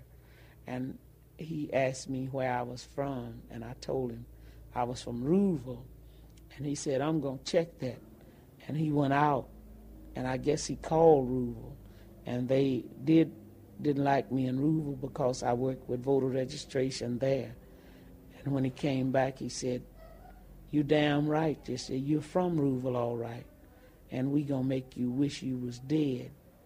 And they led me out of that cell into another cell, and he gave a Negro prisoner a blackjack, and he ordered me to lay down on a bunk bed. And a Negro prisoner said, "Do you want me to beat her with this, sir?" And he said, "You're damn right, because if you don't, you know what I'll do for you." And I laid down on the bunk like he ordered me to do. And the first Negro beat me. He beat me until he was exhausted. And after he beat, the state highway patrolman ordered the second Negro to take the blackjack. And during the time he was beating, I began to work my feet because that was a horrible experience. And the state highway patrolman ordered the first Negro that had beat to sit on my feet while the second one beat. And I just began to scream where I couldn't control it. And then the white man got up and began to beat me in my head. I have a blood clot now in the artery to the left eye and a permanent kidney injury on the right side from that beating. These are the things that we go through in the state of Mississippi, just trying to be treated like a human being. But still, this is called a part of America. Just trying to be like a normal human being, be treated like a normal human being. And isn't it tragic, Mark, that what she's describing happens also today in this crazy political environment? We haven't seen the beating part, but we have seen the voter restrictions. But we have seen the lashing out and the brutality because it is acceptable, and it is in some ways, wink, wink, nudge, nudge, encouraged by the highest office in the country. That's correct. And again, folks, if you've just tuned in, that was oh my goodness, Fannie Lou Hamer, 1964, trying to register blacks to vote in Louisville, Mississippi. And she was met with a beating within an inch of her life. And this recording, along with thousands of other very powerful recordings and valuably important recordings as well, are featured in the Encyclopedia of Sound. It is the 3 USB drive pack from the Pacifica Radio Archives. This package is, of course, the value is hundreds of thousands of dollars, if not $1 million in content. But we're able to offer this to you for a pledge, for a donation of $250, and a great deal of that is also tax deductible. But not only are you helping this radio station stay alive and to be able to be broadcasting these voices, but you also keep the Pacifica Radio archives alive at the same time. So it's a win-win situation. Get this information, get this out to others. And I want to throw out again that challenge. I am looking for a challenge of an angel to call up right now and pledge $1,000 or more. If you can pledge $1,000, 5,000, 10,000, I don't care what it is, but whatever you can pledge, please do that now. If you want us to read your name on the air, we will. If you want to remain anonymous, that is absolutely fine. But we need to use your donation, your large donation, in order to encourage others so that we can match that. And we only have 10 minutes left in this hour. So I am sending out my bat signal. I am sending out the signal. We're rolling up our sleeves. Yes, we want that angel to come forward right now. The number to call is 516-620-3602. 516-620-3602. We have another very important clip that we would like to play, but we cannot get to that clip until we get every single phone lit up. We want it to be like holiday lights lighting up here at this radio station, and we can't do it without you, so please do call right now. Over 3,600 hours of content in this brand new offering. It is the most expansive, the most diverse collection of historic audio recordings ever offered. And just some of the folks you'll hear in this collection, of course, Dr. King, Fannie Lou Hamer, James Baldwin, Alan Watts, one of the largest Alan Watts collections in the world, Cesar Chavez, Noam Chomsky, Alice Walker, June Jordan, Gore Vidal, Lena Horne, Billie Holiday, Paul Robeson, Rosa Parks, Malcolm X, Huey Newton, Helen Caldecott, Lily Tomlin, Betty Davis. The list goes on and on and on, and we want to get this to you. Again, it is a priceless collection, but it is yours right now and not available anywhere else, but right now for a pledge of just $250 at this number. 516-620-3602. 516-620-3602. The phone lines are starting to light up, but we want here we go. We want them maxed out, Mark. We want them completely full. Yes. I want every single phone line lit up because this is what's important. We're not offering you something that's going to help you lose 10 pounds, okay? We're not offering something that's going to make you look prettier or give you vitality of this. We are giving you the lifeblood of humanity. And these are voices, these are people who were taken from us way too soon. Dr. Martin Luther King Jr., he was taken from us way too soon. Malcolm X was taken from us way too soon. And you know why? Because they spoke out and they spoke truth to power. That's what you're supporting when you donate your $250. Let's get some more lines lit up. So please get to the phones now. Donate as generously as you can. $250 for our Encyclopedia of Sound 3 USB drive set, which includes over 3,000 hours of Pacifica materials going back to 1949. We only have a few minutes to go, and we're going to check and see if we have somebody. We have very few minutes to go, and we have during the last clip we had calls coming in. We have about $1,000 that we need to match in the next 7 minutes. So that's 4 people. That's 4 people calling up and getting the Encyclopedia of Sound. It's a 3 USB drive with over 3,600 hours. And folks, these hours have been painstakingly taken from tape and digitized for you. And it comes with an easy-to-read directory. It is super, super easy for you to find this information on these USB drives. Just put it in your car and listen to it. You can put it on your laptop. It is so valuable, again, worth hundreds of thousands of dollars. But it is available to you for a $250 pledge. We'll send this to you. It is the most expansive and diverse collection of historic audio recordings ever offered, and you cannot find it anywhere else. You can't find it out in your little Walmarts and your big box stores. You can only find it right now, and you can only find it by calling 516-620-3602. and you want to get a few of these, which I highly recommend getting a few of these packs and share them with family and friends and loved ones and get it to a school, that's what you want to do.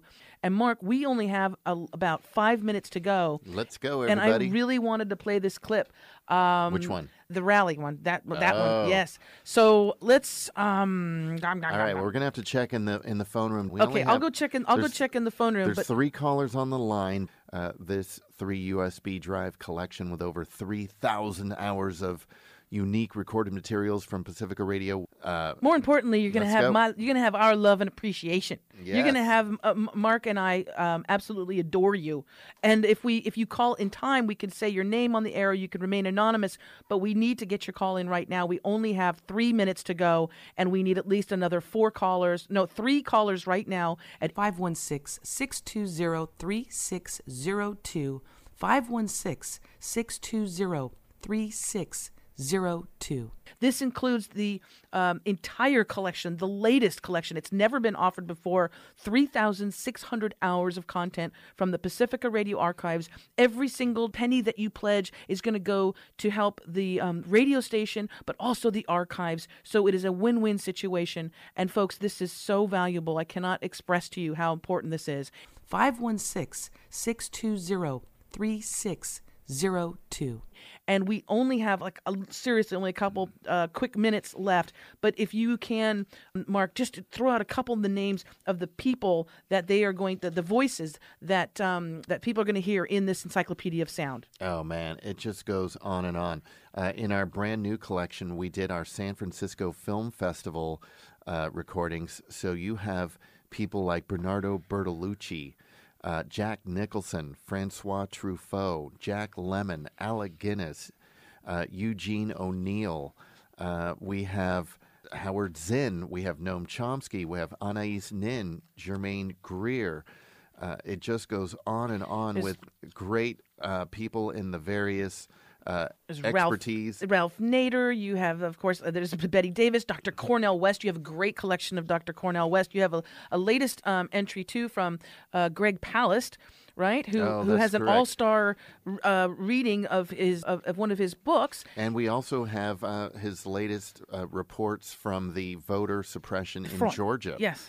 So it all ties in. Yeah, it's phenomenal. It's really amazing box set of materials going back to 1949, over 3,000 hours, literally 2 minutes to go. 120 seconds to go. 112. And we have right now, listen, also, if you're calling right now and you're put on hold, do not hang up. It's because the phone lines are getting maxed out, and that means that you're responding. That's great, but do not go anywhere. We have phone answerers rushing in to answer your calls. It's the Encyclopedia of Sound, 3 USB drive pack from the Pacifica Radio archives, over 3,600 hours of content. It is a mere $250 pledge, and you're going to be supporting this station, you're going to be supporting the archives, and you're going to be preserving the voices that need to be preserved.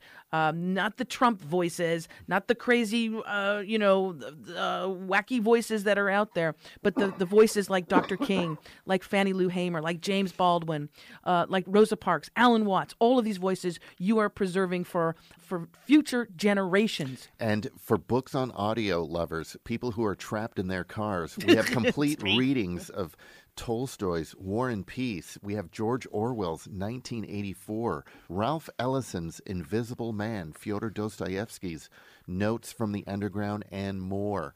Get to those phones. 516-620-3602. 516-620-3602. Take a whole host of these. Take 10 of these packs if you want for a $2,500 pledge. And remember, it's a tax-deductible contribution. To the greatest extent of the law, we will get a tax write-off there for your taxes. So please give us a call right now at 516-620-3602. Our goal this hour is quite lofty, but we know that we can do it if everyone calls that number. 516-620-3602. Mark Torres, director of the Pacifica Radio Archives Archives, thank you again so much for all of the work you do, and your knowledge and skill is so appreciated by this human right here. So thank you again. Thank you so much. My pleasure. And we have a great team in the archives. And I want to thank Gary Baca, my engineer today. I want to thank all of you who are calling right now. And since it's backing up, we got a lot of calls. Mark, you want to go answer some? Let's go get some. Okay, we're going to go answer some phones. I'm Christine Blasdale. Stay tuned for more Fun Drive programming coming your way.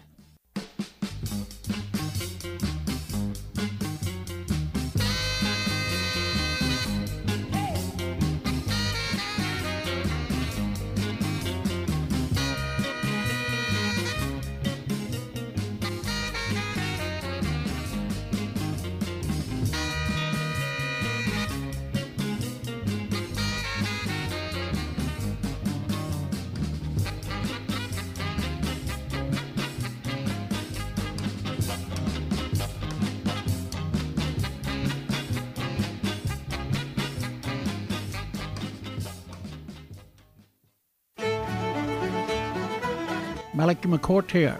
On Sunday, March the 17th, St. Patrick's Day, the time 4 to 6 p.m. The place is the Commons, 388 Atlantic Avenue in Brooklyn. There will be a film that's directed by Conor McCourt called The McCourts of New York, which lasts about an hour. There will be talk, there will be jokes, there will be jests, there will be humor and fun with myself, Malachy McCourt, and John McDonough. And our Jewish MC on St. Patrick's Day is David Rothenberg. Again, it's on Sunday, March the 17th, from 4 to 6 p.m. at the Commons, which is also the home of WBAI. Get your tickets at WBAI.org.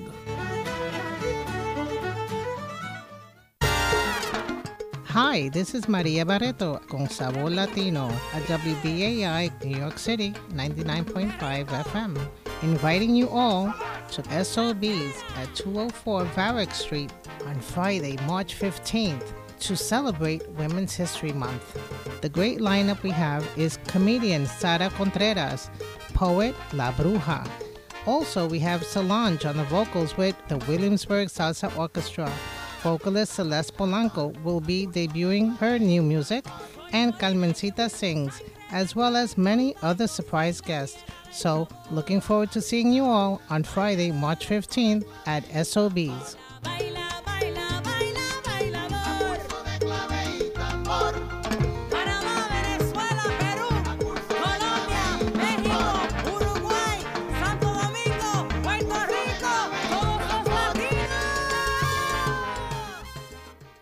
WBAI's local station board elections are underway, and we encourage you to vote.